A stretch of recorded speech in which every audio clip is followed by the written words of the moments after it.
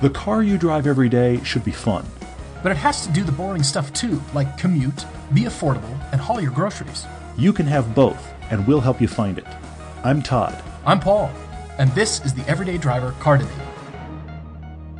As you're probably already aware, I am not riding solo tonight, but I'm riding without Paul, and Chance is here. Welcome back, sir. Hey, how are you guys? It's always a pleasure. You're your first time in the podcast studio. I know, this is great. It's a completely different world. He's looking at me going, I can tell what you're going to say, which is helpful. So it is all still, I know we keep talking about it, but it's a new experience for us to actually sit in a room together and podcast. So we're still getting used to it, and we're enjoying it. Hopefully it sounds a little bit better on your end. I keep listening and tweaking levels. Every week I listen and go, oh, I got to fix this next time. I'm a freak. But anyway, we're here for mini car debates. We've got two car debates. We've got Tristan writing to us from Boston and also David writing to us as well. We're going to get to both of those. Also, there are a bunch of questions for us in general and Chance specifically. We've got some cool insider news to talk about. Chance is going to give us a Mustang update. I want to cover 2 emails. We may be here a while. It's going to be a long one. I mean, we've got so much to talk about, and an hour goes by really fast once we get going. It does. So let's hope that we can actually cover the car debates kind of quickly, but let's dive in real quick because I want to hear about your Mustang. What's the status on it right now? Well, since last we talked, I needed tires and it was running, but I wasn't able to drive it yet because I didn't have it registered. Well, little legal trifles, right? Little things. I was still driving it around the neighborhood. Shh, don't tell anyone. But I would, since after last week, let me restart over. Last week, I went and got the registration done, so that gave me the ability to go get an alignment done legally. Novel idea. Okay, yeah. Which the alignment that was on it would drive straight and everything, but the alignment actually had positive camber, not negative camber. Wow, that's helpful. Because the old suspension, that's just how that was factory spec. Sure, okay. And it was also meant for bias ply tires. Oh, yeah. So that's not really ideal for modern stuff. For anything. Not good for anything. Yes. So driving down the freeway in it with that old alignment was an issue. It was scary. The steering wheel was just, where are we going here, Wow. But once I did that, well, actually, I drove it to work that morning, the morning I got the alignment, so I wanted to get a feel of before and after. And I was actually shocked at the difference. Even though the only thing they really changed was the camber, and they added caster to it. Sure. So it drives straight. It's a lot more stable at speed. I actually got it up to 90 on the freeway. Ooh, don't tell anybody. So here's a question. Does it feel kind of modern now then? No. Okay. No, there's still some dead spot in the middle of the steering. It's still a 50-year-old steering box. It needs to be rebuilt, and I'm going to eventually replace it. Okay. But then the following day or later that week, I got new tires, and I drove it to work a couple times after that. And then last week, you and Paul actually got to see it in person. I and did. Hear it running. I saw it, heard it running, and you were having a bit of a rubbing issue with those new tires. I was, yeah. So my front tires were before they were 225, 40, 17, something like that. And now they're 235s. Uh-oh. And they rubbed already a little bit before. And then they rubbed really bad on the way back after getting the tires. But I've since taken, you hear about people rolling their fenders to help with rubbing. Yeah, yeah. Well, I don't have access to a fender roller, so I just took a hammer to it. Okay. So I can see people cringing at the thought of taking a hammer to fenders. I am cringing. I'm sitting here with you cringing. But what's the result? I did a really good job. You can't tell looking at the car from the outside. You can't tell from 20 feet away. Unless you were to take the wheel off and physically look up underneath the fender, you would never know that I rolled the fenders. Really?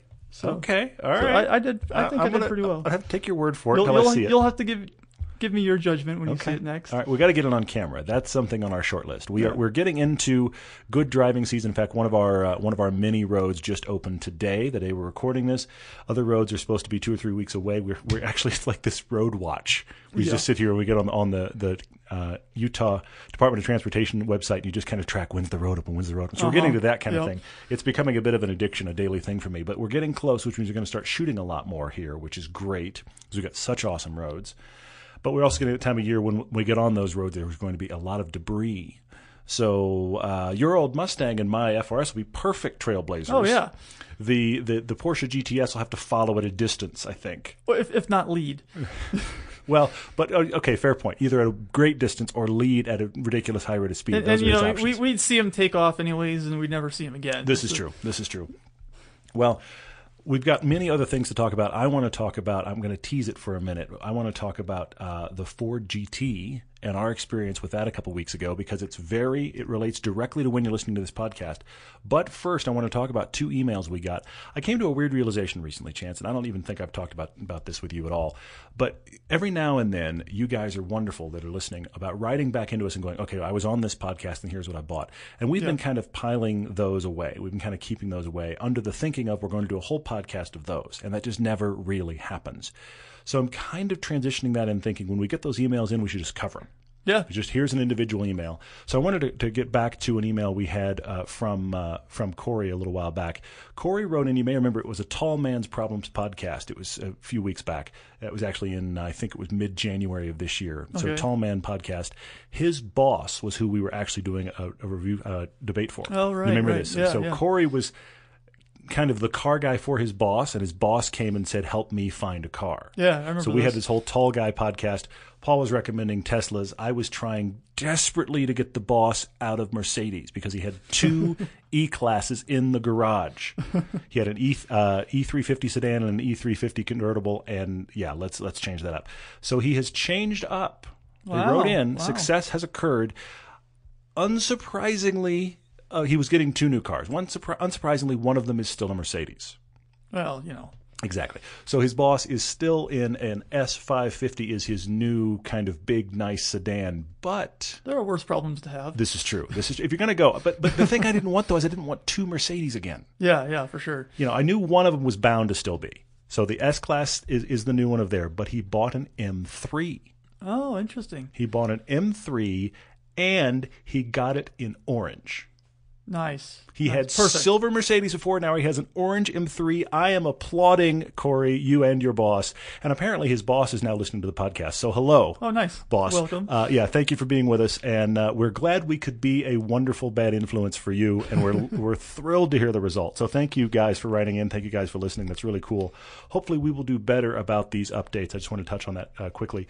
Also wanted to talk about, this isn't an update, but a cool email I read a couple hours ago, Chance. You haven't even seen this. No. A guy named Chris wrote in and just wanted to write in and say, guys, thank you. And we didn't do anything. I didn't think. I covered a car debate for Chris. But here's the situation. He's driven a long list of cars that have all been vanilla. And his latest has been a 5-speed Jeep Patriot that had almost 200,000 miles on it that he couldn't have hated more.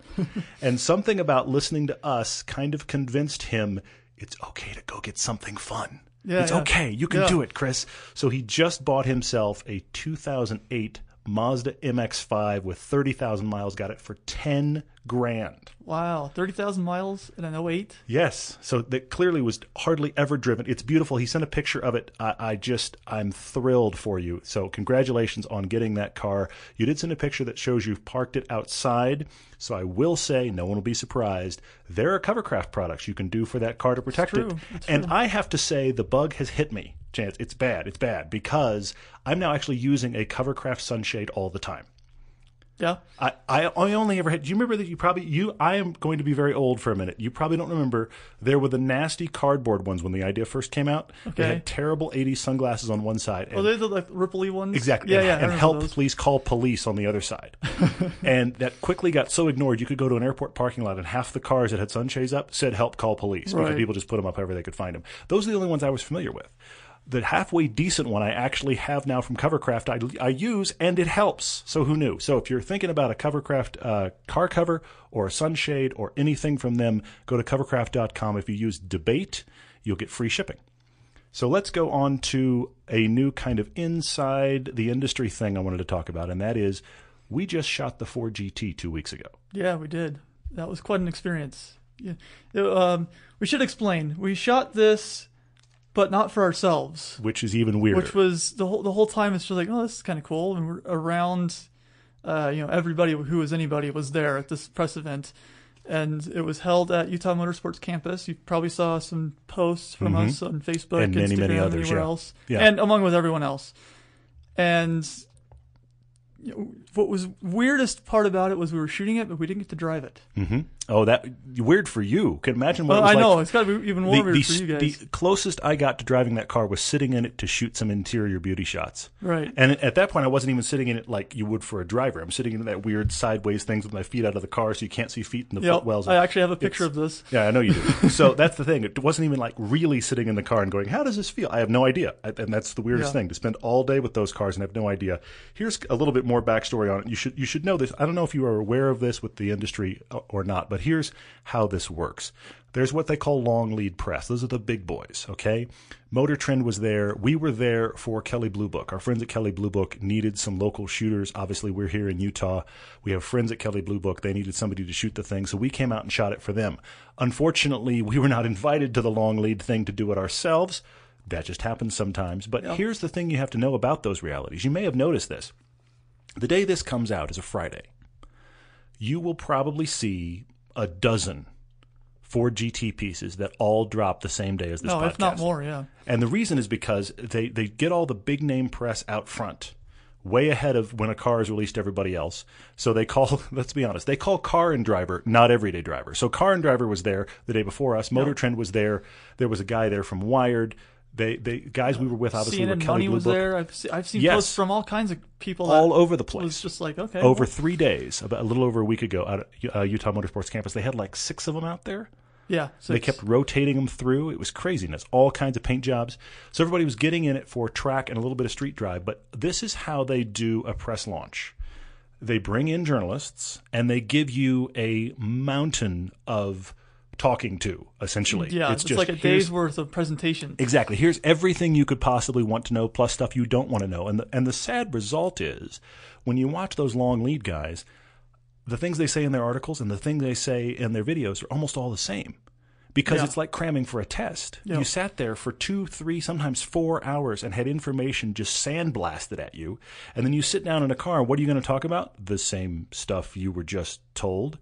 I mean, it is exactly like cramming for a high school test. It's exactly that idea. So that's why all of those, unfortunately, seem a little bit the same. Now, personalities vary, but seem a little bit the same. One of the reasons we like to get cars for a little while and later so that we can kind of come to our own impressions versus here's the marketing brief. Yeah. But the sad part is we don't get into stuff this early. So like you said, we were out there all day with the new Ford GT, and the guy from Kelley Blue Book brought an old one, an 05. Yep. And we were comparing them and shooting that. So we're proud of the piece, but we're not in the piece, which is weird.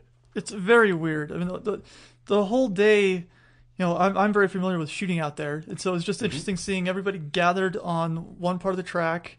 And it was a little bit of organized chaos. And just, to say the least, people everywhere. You're trying to get pictures of the car, but everyone's wanting pictures of the car in whatever way they possibly can. So they're trying to, get the shot.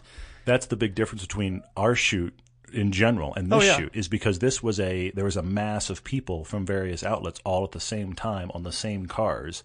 So you kind of had to, hey, hang on a second, would you get out of the car real quick because I need to get whatever, and you were fighting for, hang on, close the door for me again, all that kind of stuff. That makes it feel like, I know this sounds weird, almost more like shooting at an auto show than one of our normal shoots. Exactly like shooting an auto show. Everyone at least has an understanding for one another. We all are there for the same reason.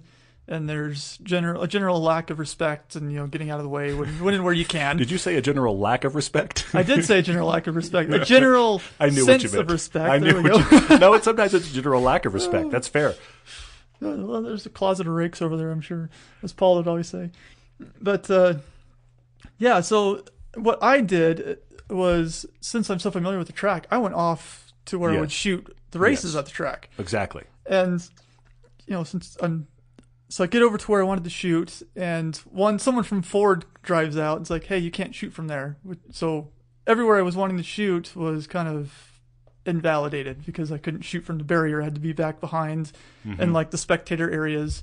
And it was all the places that I mean, the people may not realize this, but pretty much any time there's a major race at Utah Motorsports Campus, Chance is one of the major still photographers out there. Yeah. So it's not like he stumbled in and went, maybe I could stand over there. These are all the spots he normally uses, and he kept being told, you can't stand there today. And he kept going, what the heck? It's like, this is even more relaxed than the races. Sure, and it's like, well, okay. Well, I didn't want to cause any trouble, so I respected it, and I just Yeah. did what I could. You still got some great stuff, And, too. Yeah, I'm really excited for the piece to come out. What's nice is that you got some stuff from the far side of the track, and there weren't a lot of people getting that. I mean, we came and attacked it with our guys. Speaking of attacking it, by the way, the Motor Trend guys were there. Now, Angus, Yeah. who's the elder statesman of Motor Trend, he's been around forever. He knows his stuff. A lot of the big cars, he gets in them. He used to do a lot of the videos for Motor Trend. Yep. Now he gets into the ones, let's be honest, that he would like to. Yep. So he was actually doing Ford GT the week we were there, and then the next week was going to be in Rome driving the McLaren 720, because why wouldn't you go to Rome and drive the McLaren 720? I mean, nice work if you can get it. But he was out there. But Motor Trend had at least 4 guys and a full minivan worth of gear, and the amount of gear they mounted on the car, I'm not kidding when I say this, the amount of gear they mounted on the car is almost the amount of money this show spends in a calendar year. Yeah, it was nuts to witness. I just kind of knowing the gear they were using, I just kind of tallied up real quick. Okay, wait a minute. And realized, no, that's pretty much our annual budget is currently strapped to the car. Yeah. So nice to have budget. But, of course, we shot it our normal way, which is very little budget but a lot of effort, and got some stuff we're proud of. So I know I keep saying it, but it is very strange. It's mind-warping to have a piece coming out that we're proud of that we're not in. Yeah. Not in at all. Yeah. What was also kind of interesting and weird for me is when we do our follow shots. So we had both GTs on track, and we brought your Cayenne out. Yeah, which worked great. To use as a camera car. And we're doing, I don't know how many laps we actually did. We did about several. 6, yeah. We did about 6, yeah. But we're going like 30, 40 miles an hour the whole time on a racetrack.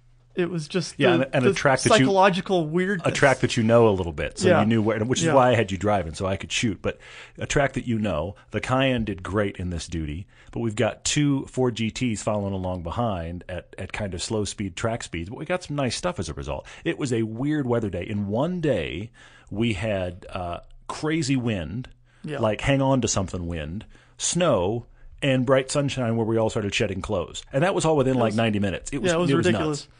And I also want to talk about, Billy Johnson.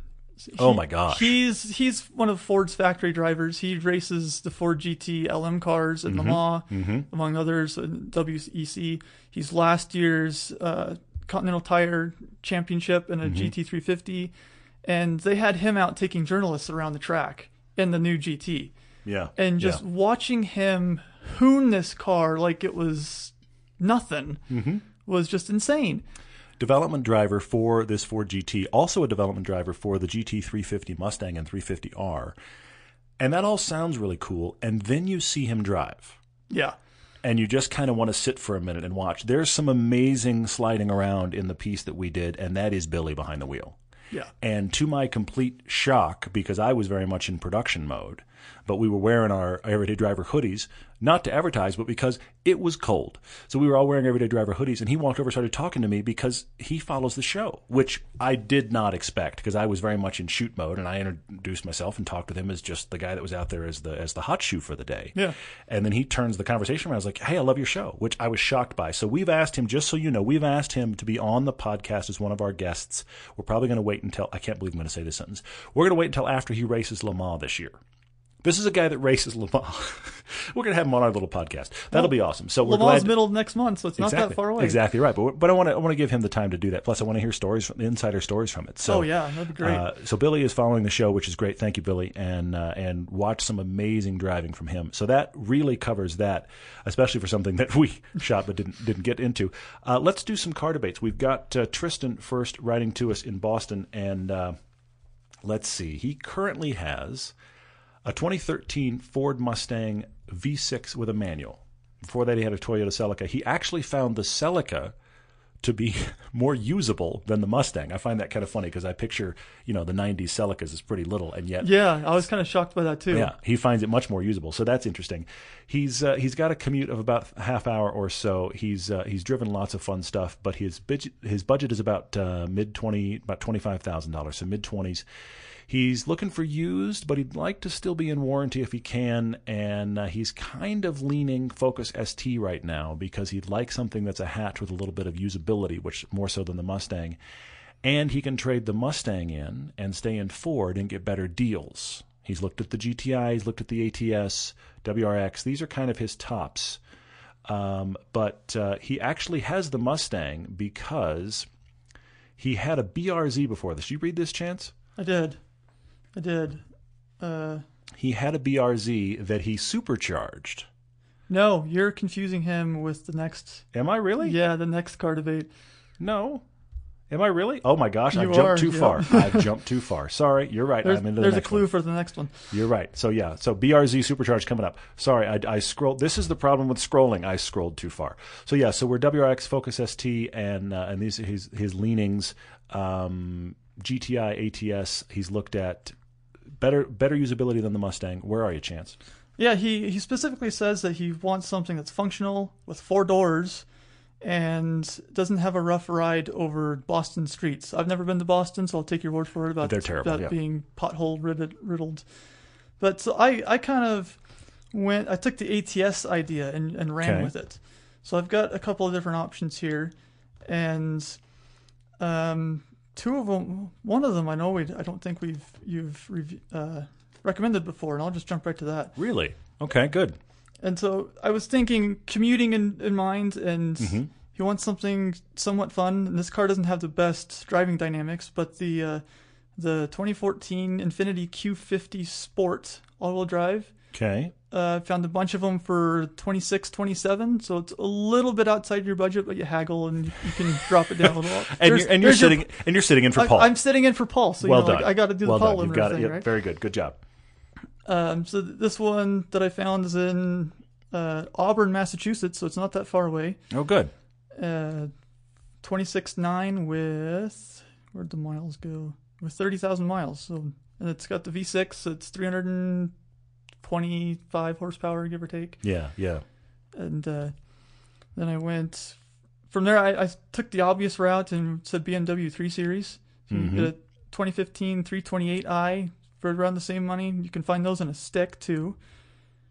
Then I have 2 that are more that I liked better than those my first 2 choices, and that's the CLA 250 Mercedes. Okay, sure. Found a bunch of those for Did you really? 26, Okay. 27. Okay. Couldn't find any AMGs. I'm sorry. No, But you can't. Not for that money. It's still the all-wheel drive. It's the 4MATIC, and they're going to be a really nice car to commute in. They are. You're right. For commuting, you've done very well there, for sure. For sure. And my last choice, I think, this is my personal favorite, the Lexus IS350, the current gen. There's Yeah. a bunch of those floating around for the same kind of money as well. Well, I like that one a lot. That's excellent. I like that one a lot because you could get that out of warranty and it's probably just going to run. Yeah. It's just going to be a car you're not Toyota going to worry product, about. So yeah, basically. well, and the Lexus that's what they're known for, you know. So I mean, my mother-in-law buys Lexus almost entirely because of the service, because of the loaner cars and the fact that the cars run. I mean, she's not an enthusiast at all, but that's the reason she loves Lexus. And a lot of people that are buying a Lexus, they never leave because of those realities. So, and that IS350 look, if the styling's okay for you, you're okay with the Predator grille, then which is it's growing on me on some cars. I don't know about it on that one, but if you like it on that, I think that's good. I would also say in that same category, we've talked about it before, Acura TL. Yeah, I did think of I didn't look at them, but I did think of those. They're forgotten cars. That's the thing about it. So you can get them. I mean, it's the better Honda Accord, and they are. Super handling all-wheel drive is good dynamically. Those cars, I guarantee you, they're better than you think they are, Tristan. So I think it'd be worthwhile to drive one of those. I want to speak to the Focus ST thing real quick. You mentioned that you can get a better deal on one because you'd be staying within Ford, and they'd give you a better deal. Have we ever encountered that? Yes, of course. They want to keep people in the family. I mean, when we owned our GMC Acadia. About 2 years in, GMC started sending us random, loyalty programs. Like, we've had this car 2 years. Loyalty? But anyway, started sending us loyalty program discounts. Hey, come get a new one for this discount. So they want to keep customers around. This is pretty much any car maker you can think of. So staying within the same brand is probably going to help you. Yeah. I know a guy that had a series of Audi A4s, went to buy the latest A4, didn't like the deal they were going to get him. He'd had 2 or 3 in a row. He said, all right, well, I'm going to go see what BMW has for me, and they wouldn't let him off the lot.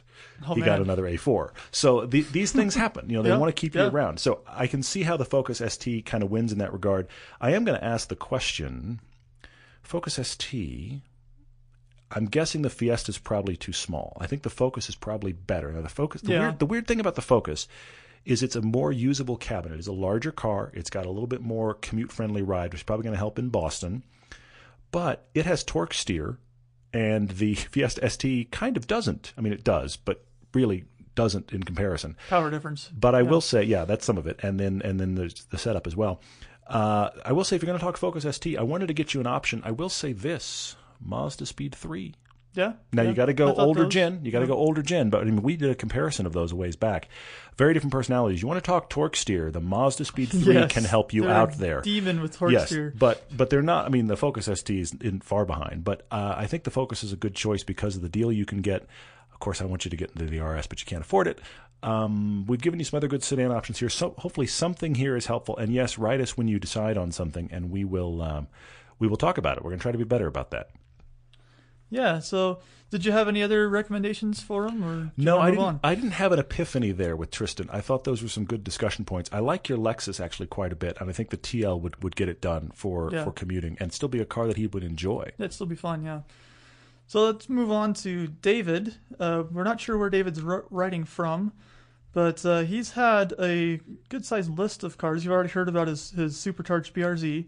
But not the whole story. I teased it. I got ahead of myself. I got all excited about the supercharged BRZ and that story. But yeah, keep going. Yeah, so he's had everything from an early '90s Eclipse, an Integra, Camaro, Celica. He's had a lot of Japanese cars. I'm noticing this trend here. The only one that's not on his list is the Jeep Wrangler, which has traumatized him for life, apparently. Well, that's actually early on. He also has that '93 Camaro listed that he said he hated because he had the V6. Yeah. So imagine an early '90s Camaro with the V6. The only other American car on this list is the poor Jeep Wrangler. We have not had a good run of American vehicles here. No. And funny story about early Camaros, or early '90s Camaros. One of my friends in high school had a '95 V6 Camaro. Okay. And I had a '94 V6 Camry. Okay. And one day we took them to the drag strip with a bunch of friends that all had Mustangs. Keep going. And we raced each other 3 or 4 times. Mm-hmm. And every time I beat him in the quarter mile by a second every time. Oh my gosh. And he got so upset over it that the next day he went online. This was before you can look up things quite like you can now. But he went online to check the stats on both cars. Okay. And the Camry had almost 30 more horsepower, and it weighed a couple 100 pounds less than the Camaro, which is just sad. Yeah, that's just really sad. That's terrifying. So we feel for you about the Camaro there.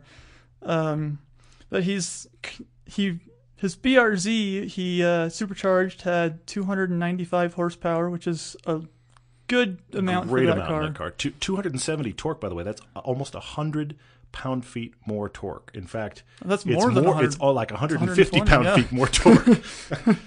But the sad story with this car, he got it to 7,000 miles, and then it was left. So I'm not sure the full story, but it got caught in a flood and got totaled out, basically. Completely totaled, yeah. And so he lost the car before he got to really enjoy it. Mm-hmm. Lost it too soon. But he does go on to say later on, and this kind of surprised me, that even though he had supercharged it, he wishes he left it stock. Did you see that? That was interesting, yeah. And he said that because, look, I have no doubt in my mind, no doubt at all, David, that 290 horsepower, 270 pound-feet of torque was crazy fun when you could get on it. But the reason you said you wish you'd left it is because you were able to floorboard it everywhere. Yeah. And once you put the supercharger on it, it became more power than you ever used. Yeah. Which is a little bit too bad. It's one of the things we've talked about a lot. It's the old cliche of slow car fast. But I think it's interesting for you to actually share your own experience here. But you had that BRZ kind of taken from you, and you needed a quick daily driver, so you wound up in a base WRX, and you like the personality of it, except for the fact that 8,000 miles in on a brand new car, you have rattles everywhere, and you keep noticing that the interior is not nice. Yeah. Something about the BRZ being a dedicated sports car didn't bug you as much, but this WRX is letting you down in that regard, and you don't like the seats. Now, the BRZ seats are great. You don't like the seats. No. So here you are with the disease, shopping again. And you keep kind of keep coming back to the BRZ. Hey, I really liked it. Don't have to have 4 doors. Would like to have 2 doors. Would like to have something that looks kind of sexy. Preferably a manual, the usual stuff. Yeah. Yes, but we're specifically, what I think is interesting here is, we've talked about, we even did that piece, the WRX versus the BRZ. Mm-hmm. And, there's great things about both those cars. They were genuinely greatest hits cars from us.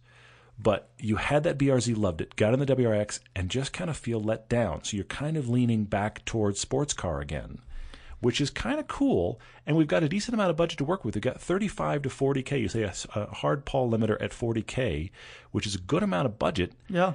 And you are embracing okay, I loved the BRZ, but let me move on.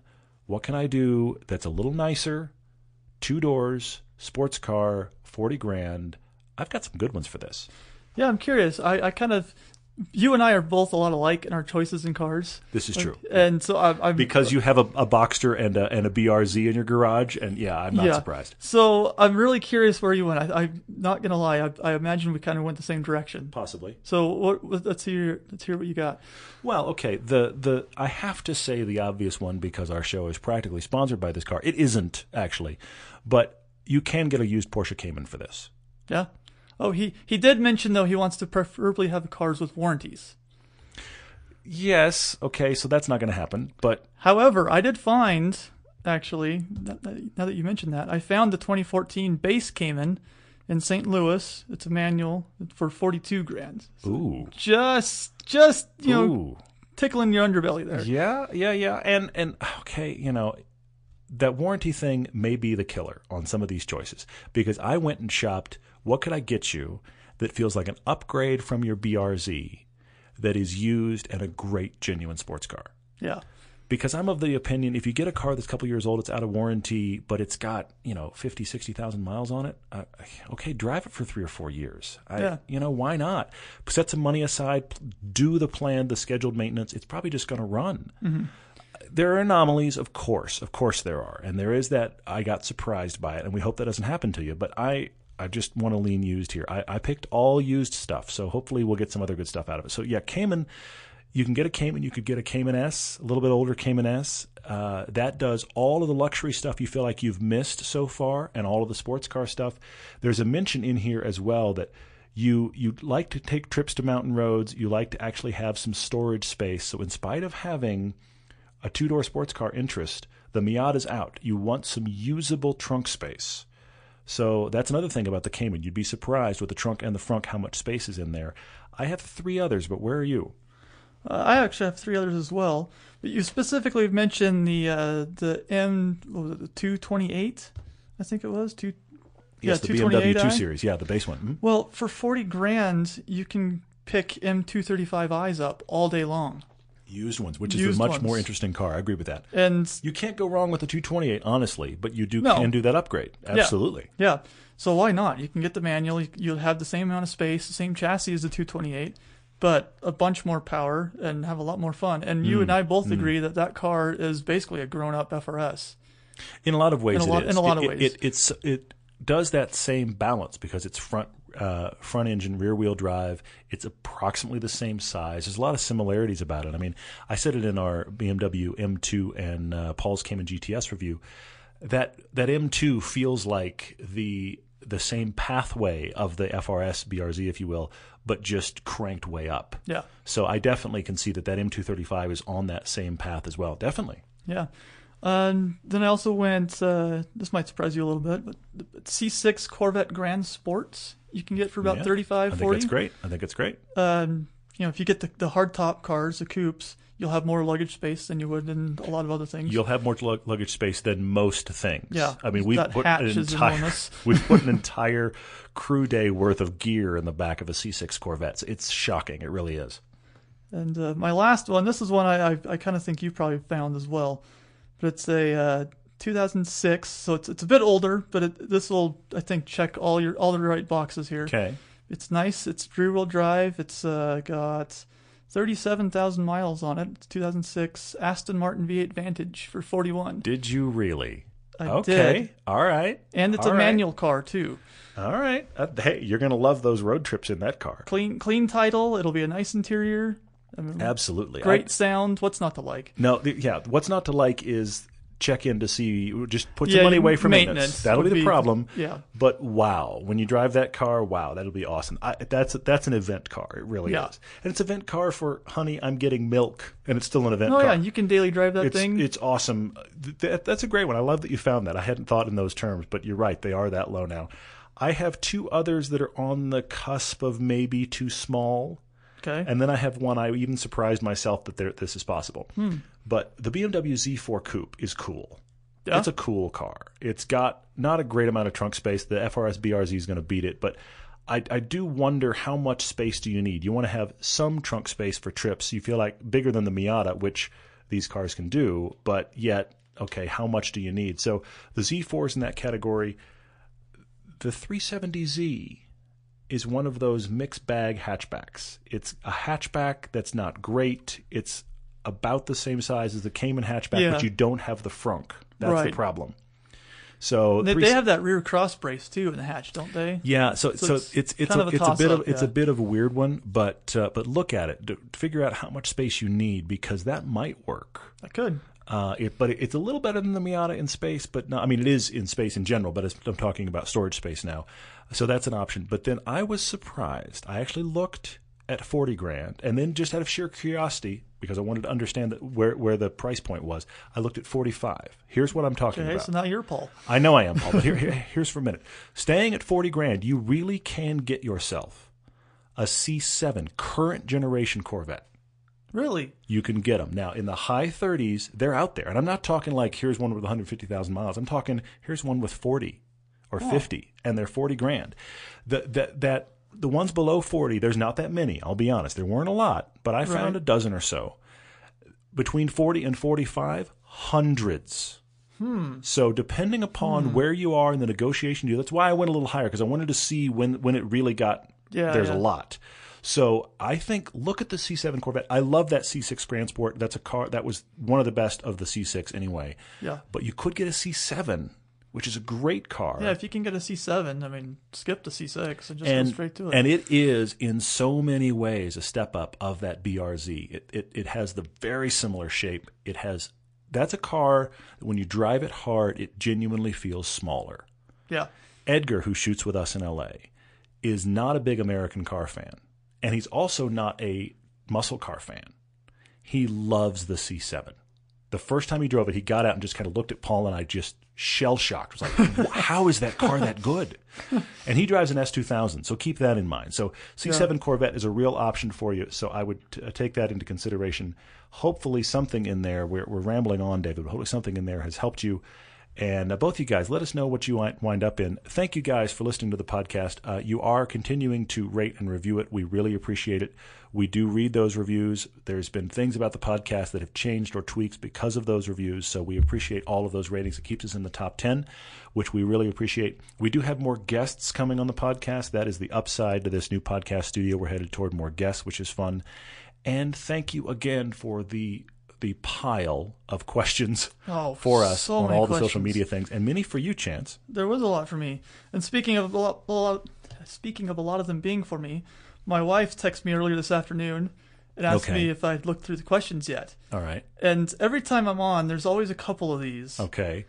And she's like, did you notice that there's a couple of these that are people basically asking to spill the beans on Todd and Paul's bad habits? I did notice these, yes. And then she goes on and says, yeah, just tread lightly there. Which suggests that your wife, who knows this as well, has seen many, many bad habits, which is not good. Yeah. But then she goes on and adds, well, maybe you don't really need to, because they spill the beans on themselves all the time. This is true. There's not a whole lot we're hiding. That's very true. So I guess to answer the questions, they were things that are little things that bug me, I guess. And situations where we get in your way. I noticed that question too. Yeah, there was that one. But things like, Todd's got this thing where every time you pull up a car for beauty shots, he has to have the front wheel lined up so that the emblem on the center cap is perfectly level. Yes, that is my thing. That is one of your things. That is my thing. I don't get it. I mean, I respect it, but I don't get it. Well, we always turn that wheel toward camera. We always make that wheel perpendicular to camera. And it really bugs me in the edit room to wind up in the edit room and that wheel is front and center. It's like the face of that wheel is pointing right at camera and it's up close and the logo is upside down. Drives me nuts in the edit bay. So what I am essentially doing is defending my own sanity in editing. And see, I've got the same problem though. Every time we do interior, I always straighten the wheel back out so that the wheel's Absolutely. straight. Yeah, which that's one of those things that is in the same category. If I get into post and the wheel is at a weird canted angle, it looks worse. Yeah. So these are the random things we chase. You're absolutely right. Yeah. I do it every time, and it drives everybody nuts, but I am happier with the stills and the video as a result. Yeah, it totally makes sense, and I get it, but it's something that doesn't bother me at all. It annoys you, but yeah, exactly. I understand. So let's dive right into questions then, I suppose. Let's see. Carrie Turner asks me on Facebook, if money was no object, what would my Mustang build look like? Ooh. And that's actually a very loaded question, a very difficult question, because there's so many things you can do to an old Mustang these days.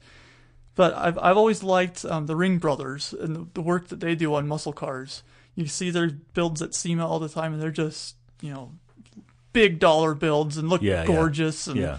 I don't know if they drive as good as they look, but they always look fantastic. It's that money no object approach, yeah. Yeah, but what I would really like to do is I'd take a Ford small block, stroke it to a 331 cubic inch V8, put some downdrafts. I'd keep it fuel injected, but there's a system out there, I forget what it's called, there's probably a couple of them, but they basically look like Webers, but it's still fuel injected. Oh, okay, yeah. And I'd try to make it a track prepped car that's still, something I can still daily drive if I wanted to. So think GT350R. You haven't thought about this at all. There's old no time has been thought in not this at all. Yeah. So that's the direction I think I would go with that. I like it. Let's see. There were many good ones today. Hey, Goran, you called out a question tire related. So of course, let's talk tires. On Facebook, you said you've got Pilot Super Sports on your Mustang, but all you do is commute in it. Yeah. Do you need Pilot Super Sports? Look, I'm a huge fan of the tires. I love, of course, living here in Utah. It's beneficial to have a dedicated set of winters and a dedicated set of summers. There's those couple of days when I leave the house at 20 degrees on my summer tires and go, oops. But by 10 in the morning, it's 60 degrees and doesn't matter. So there are those things. So of course, that's kind of made me obsessive about having those two dedicated sets of tires. But you're in a situation where you're not having to deal with weather. Yeah. And all you do is commute. Do you need Super Sports? No, you don't. You don't. I mean, you could be fine with, the Kumho makes a tire called a line called the Exta. And they are close to the Super Sports, but not nearly as expensive if you wanted to go that route. But, Michelin's got their AS3s. I think they may be like the 3 Plus now, which is their all-season, which I had on my FRS when I bought it. Surprisingly good tires and all-season. I'm not an all-season fan. I mean, all-season tires are the one-size-fits-all shirt, but I get it. I do understand. They have their place for sure. I do understand. And Goran, if that's how you're using your car, I get it. So it may be fine. Yeah, and on my Mustang, I actually put BF Goodrich G-Force Comp 2s. Okay, on sure. It. They're the same tire that the Ford Racing School uses on their cars, actually, and they're only 115 a pop, so they're pretty reasonably priced. That's pretty great, yeah, for a performance tire. Yeah, that's good. That's good. Charlie James wrote in. Did you see this? He's calling out to you, Chance. Charlie is one of our friends out in Germany. We've seen him at the Ring and hung out with him. We've gone to Germany. And he's asking if, now that Paul and I have had an explosion of fame, are you having to do more work?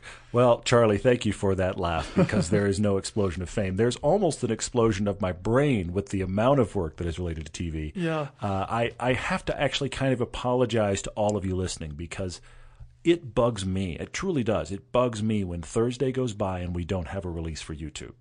Yeah. I want to put something out every Thursday.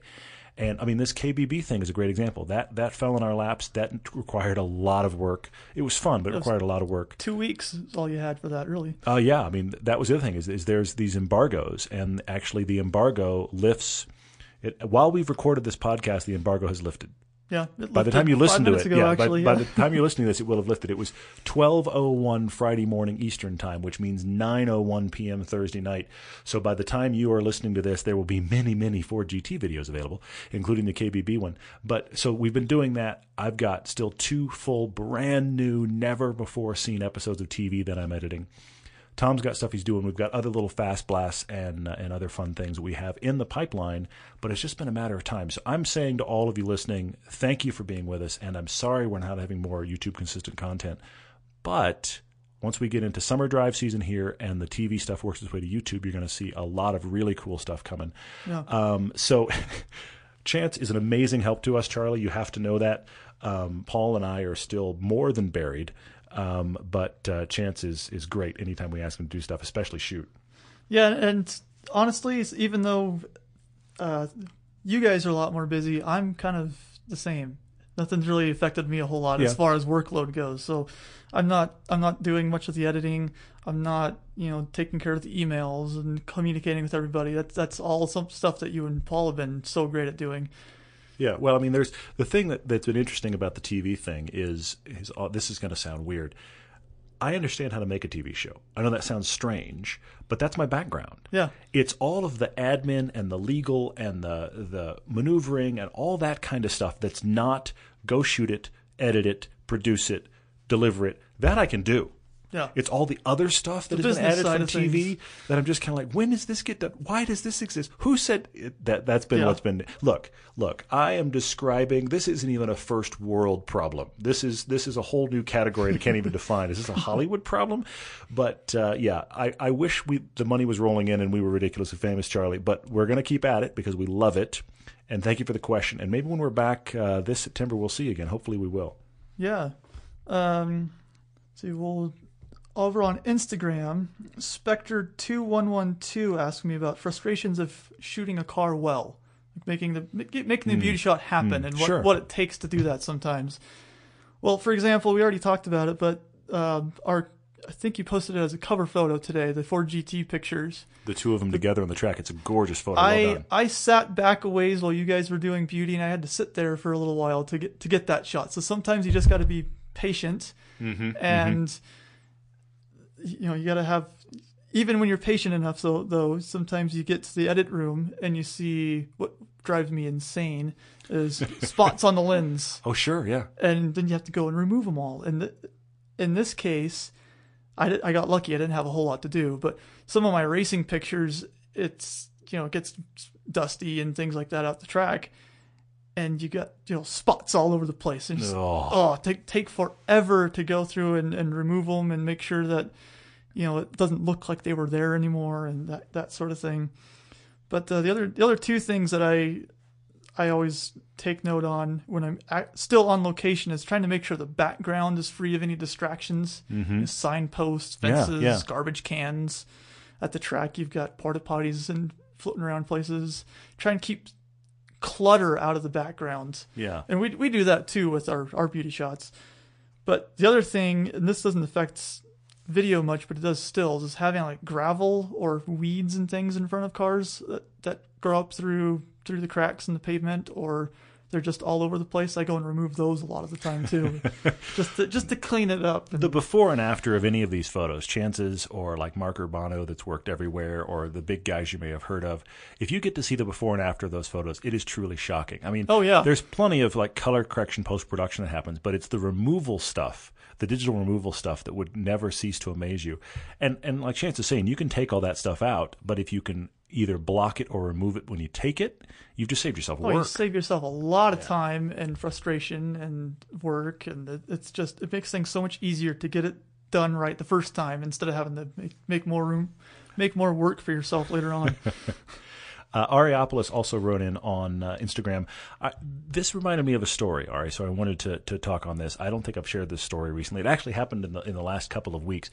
Had a very scary moment. Your question was, you don't know if people realize how well truck drivers are doing in their job and how well they can take corners and just handle those big rigs. All right, I agree with you. It's kind of amazing sometimes to see how well those guys do. And I have, honestly, one of my personal scariest driving stories happened less than 2 weeks ago, and it related to an 18-wheeler. He did everything right. I don't even think I've told you this story, Chance. I told it to Paul. Because I'm not a guy that gets spooked behind the wheel. This genuinely scared me because my son was in the car. And I had that convergence of I'm here, but he's here, and that's not okay. Right. I'm sitting in the driver's seat. He's in the, think about the FRS. He's over my right shoulder. He's on the right side back. Okay. Right. So he's right by the right rear wheel. We're going down a section of Interstate 80 here that's actually really fun. It's got a lot of nice curves in it. Yeah. And what happens every time, because I drive a little sports car, what happens every time is when you're going down that hill, everyone's going fast. Yep. And I've got, folks, cruise control exists. I'm just staying the same speed I was going when I went up the other side. I'm still going down at that same speed. But people are compressing and passing and all that. And then you get to those corners and everybody slows way down. Everybody freaks out. Guess what? I'm still on cruise control, still doing the same speed, going through those corners. So I'm going through, and I was working my way through traffic, and I got into the middle lane as we headed around a corner. As I got into the middle lane, hopefully you can picture this. It's a three-lane part of the highway. I'm in the middle lane, starting to pass the guy in the left lane who's in a Land Cruiser. Okay. Actually, no, I'm take it back. It was a 4Runner. I just passed Land Cruiser. He was in a 4Runner. Okay? So big gray SUV, left lane. He's in the fast lane. I'm coming up beside him, passing him in the middle lane. On my right is a dual trailer FedEx guy. I was going to say, it sounds like a FedEx truck. Yep. So it's the cab and 2 full trailers behind him going through these corners. Huh. I'm just passing the 18-wheeler to the point that my passenger door and heading toward my passenger rear wheel is right by the spinning lug nuts of the front of that 18-wheeler. Oh, yeah. It's essentially the cheese grater part. Think about the Chariot Race and Ben-Hur. That's the part of the car. Did he have the big spikes for lug nuts, He didn't, but it's that part. And right as I'm right there, guess what happens? Of course, the SUV decides he wants to be in my lane, doesn't see me, flicks on his blinker, and starts coming over. I've got nowhere to go. I've got nowhere to go. Slam on your brakes or something, I guess. So I buried the horn, came off the gas, buried the horn, and he kept coming over. He got a third into my lane, and I did the only thing I could, because there's people coming up behind me, too. The only thing I could, which was just keep inching right to give him room. Yeah. And prayed that guy on that 18-wheeler saw what was happening. And he just shifted with me. He gave me just enough space that 4Runner came over. Then he suddenly realized, of course, that I was there, ducked back. I floored it and got out of there. And so kudos, that FedEx driver, wherever you are, thank you, because I'm envisioning lug nuts invading my son's side of the car. That would have been terrible. That would have been terrible. That situation was entirely saved by that 18-wheeler driver. So I'm hats off. I don't wear a hat, but there you go. I'm hats off to you on that. And Ari, I agree with you. Those guys are underestimated many, many times. I actually saw recently, and I'd seen these before, but there was a video floating around on Facebook of one of those competitions that they hold for those semi-drivers. Sure, yeah. They basically have a little obstacle course for them, and the speeds that they do it in, it's like an autocross for semi-trucks, if you can imagine that. Yeah, frightening. And it's just insane watching them whip the trailer around, doing all sorts of madness. What other ones did you notice? Let's see. Ian Dura asks us, what are the biggest automotive mistakes of our lives? So I don't know if that means cars we bought or things that we have done with them or in them. This can go a lot of ways. This could be a bad place to be, yeah. But I thought of 2, and they're both kind of intertwined together. So when my wife and I first moved here to Utah, we both worked. We practically worked in the same parking lot. We shared. You can look across at each other and almost see each other kind of thing.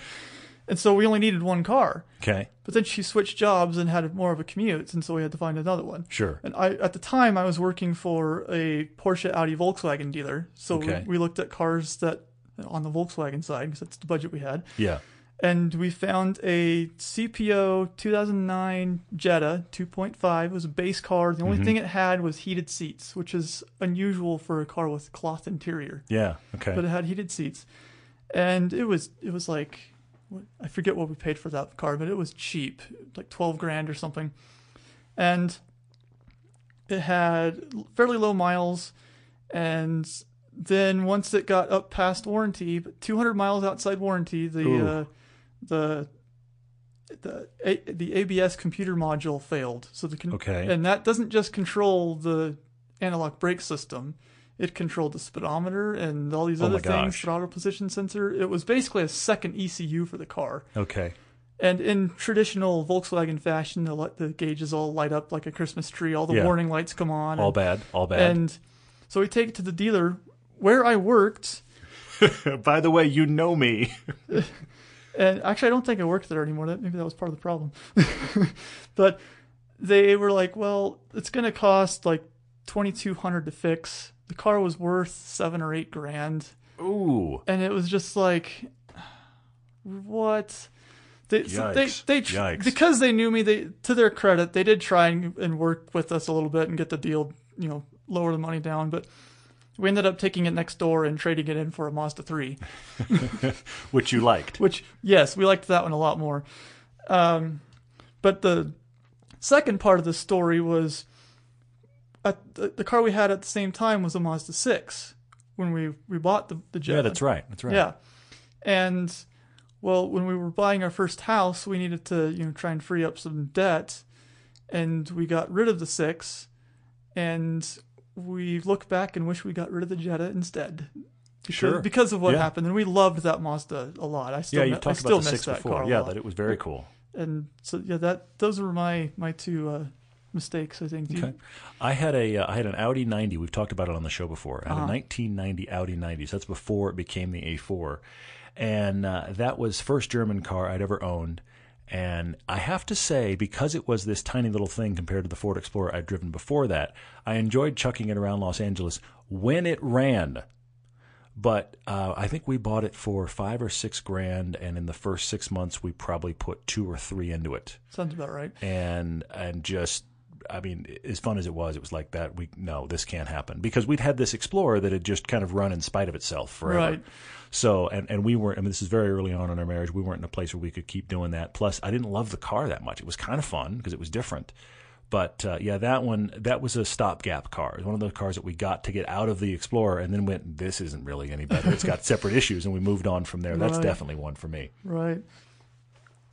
So Sean Clark asked, what are some options and features that we thought were stupid when they first came out, but now we can't live without? So the one that keeps coming to my mind is Bluetooth. You kind of touched on that recently in a previous podcast.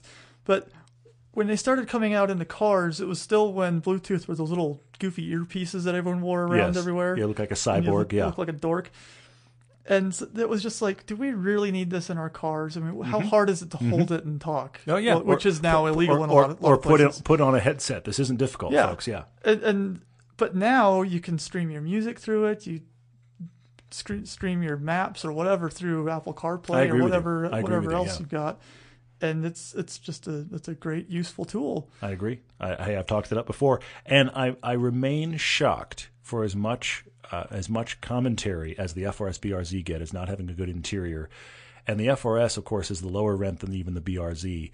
That Scion Toyota stereo with the touchscreen is great. It's genuinely great. And the Bluetooth is wonderful. Which is hilarious because the BRZ one is a different unit. It's terrible. And it's awful. I know. Isn't that weird? Mine takes, some days it'll connect, in a snap. Other days I drive 6 miles before it connects to the car. And it's just like, what is going on? It's one of the biggest surprises for me in that interior, which just gets talked down so much as being a terrible interior. And yet here's this head unit that just works. It works every way you would think it would all the time. I'm surprised, but there it is. I've got one more I wanted to end on. Did you have any others you wanted to cover? Yeah, that actually kind of leads into Eli Miller 64's question on Instagram, where he was asking the differences between the FRS and BRZ. Clearly the head unit. And the head unit is one of them. So the basic differences are both bumpers are a little different. The headlights in the BRZ are different. Just little trim things here and there, the interior quality. But the only performance difference that there is the rear shocks. Yes. And the shocks on the Subaru are actually softer than the FRS.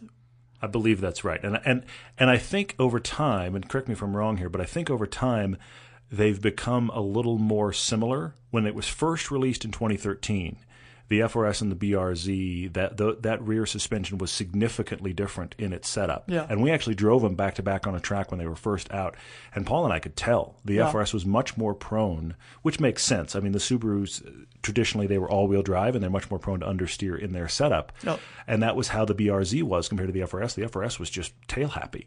So, and I think they've become a little more similar over time. What's interesting is outside the U.S., of course, it's not the Scion FRS at all. It's the GT86. And you can get it in the lower or higher trim, which is Yep. exactly what you can do here with the BRZ, a lower or higher trim. It's harder to find the higher trim in the Toyota products unless you get like their special edition, what do they call it, Series 10 2 or whatever. and Yeah, 10 yeah, those guys. Whatever. So yeah, you said you had one more question? Yeah, one more that actually leads into tomorrow's TV episode, but is a genuinely good question too. Andy wrote in. Andy asked me a little while back about how does he turn his son into a car guy, and we talked about that. Yeah. Now he's asking the father question we all hate, and that is, okay, so are there any minivans that are worth it? Or to put it another way, if I have to get a minivan, which one should I go for? Right. Andy, we're going to say don't, but there's two things here. This week's TV episode is one we're actually really excited about. We took our Mid-Engines and Mountains feature film, which is over an hour long. It's the Alpha 4C. It's actually kind of a celebration of the Alpha 4C's existence, because aren't we shocked? We took the Alpha 4C, put it with a Porsche Cayman, the base Cayman, and put it with a Lotus Elise, because these are the mid-engines that are actually affordable. I mean, that's an exotic setup. And we took them to some amazing roads in California. And so we've created a TV cut down of that, and that airs actually on Saturday, the day after this podcast. It will follow on YouTube. Yes, it will after the fact. But that is an interesting recut of the film. The film is still its own animal, but this is an interesting recut. And while recutting it, I had a kind of a crazy idea. Okay. We've only ever done one actual on-camera minivan review. Right. And it was of the Honda Odyssey that we had as our camera vehicle on that film. So what I have actually done is I have done a cut-down version of that and merged it in with the Mid-Engines and Mountains piece that's playing on Velocity and wind its way to the web. So I'm going to say to you, Andy, and look, I've been in the Toyota, I've been in the Hyundai. I think we've even had a Kia minivan on one rental. Paul would confirm because, of course, he would take the Kia minivan. But Honda Odyssey, honestly, is fantastic and does this category incredibly well. So that is my first choice in a category where I would say, please don't. And the other one that we were impressed with was the Chrysler Pacifica, the new one. We both looked at that at the auto show. The new interior is trying to be a luxury car. I agree. They're pretty nice. It's if you can somehow keep the debris of childhood behind the front seats, and good luck to you on that. You'd sit there and think this is a really nice car. Now, all of that really nice car is going to get covered in something sticky. Yeah. But and something that came out of a sippy cup, and where on earth, how long Toys has this everywhere. Cheerio been here? That's going to happen and wreck that nice interior. But the interior I was really surprised at the merging of luxury cars with minivans. Of course, at that point, you're probably going to spend $50,000, and that's not reality. Yeah. Well, that's why the Odyssey has a vacuum cleaner in the back. It's one of those things. Help that out. You know, when I first saw that advertised, I thought, you're kidding. And then my wife's cousin, who has a ton of kids and is the perfect person for a minivan, happened to say in passing to my wife, we're thinking about getting an Odyssey. Do you know it has a vacuum in the back? That was her actual line of thinking. And I thought, they got you. Marketing works. You've got to be kidding. But okay. Of course, we've also talked about Honda Dog on the show, where you can have the little water dispenser and the vacuum, and then the dog can clean up the Cheerios, which saves you the trouble. Yeah, and what's not to like, other than it's a minivan? There is that to not like. But we do actually talk about the usability of it on this piece for TV. And we actually did in our piece that was out a while back, the longer piece. That's the only piece you'll find on YouTube where we reviewed a minivan. But hopefully we made it fun. Yeah. Well, did you have any other questions or? Oh, there are many, many others. But I think can go on all day. Now that we're an hour in, we should wrap it up. Chance, thanks for being with us, man. Oh, of course. Always a pleasure. Thank you guys for listening, and of course we will be back again next week for both Tuesday and Friday. And we're a little more than halfway through season 1 on Velocity. We're already, I know it sounds nuts because trust me, it sounds nuts to me. We're already talking about shoots for season 2 and the stuff we're shooting for YouTube this summer. And I don't even think we've told you this, Chance. We're also talking about what we're going to shoot for this year's feature film because, we're doing plenty. Why not do more? I mean, you got to keep the machine rolling. Yeah, so we're going to try to do a feature film as well, something generational comparative like we've done with the 911s and the BMW. So that is in the works. We'll see if we can pull it off in the midst of everything else. And yes, we're going to Germany again this year. That's September, first week of September this year. We have the registration is coming up soon. I can't tell you yet that it's out because it's not, but very soon we'll be announcing that the registration is open for that trip as well. Thank you guys, as always, for listening, for sharing, for writing in. And everydaydrivertv@gmail is the email address, or you can come in directly through our website. We do have feature films available on Amazon and Vimeo. If I don't say that, Paul will be angry at me, so there, I've said it. And until next time, guys, drive safe, drive fast. podcast. See ya.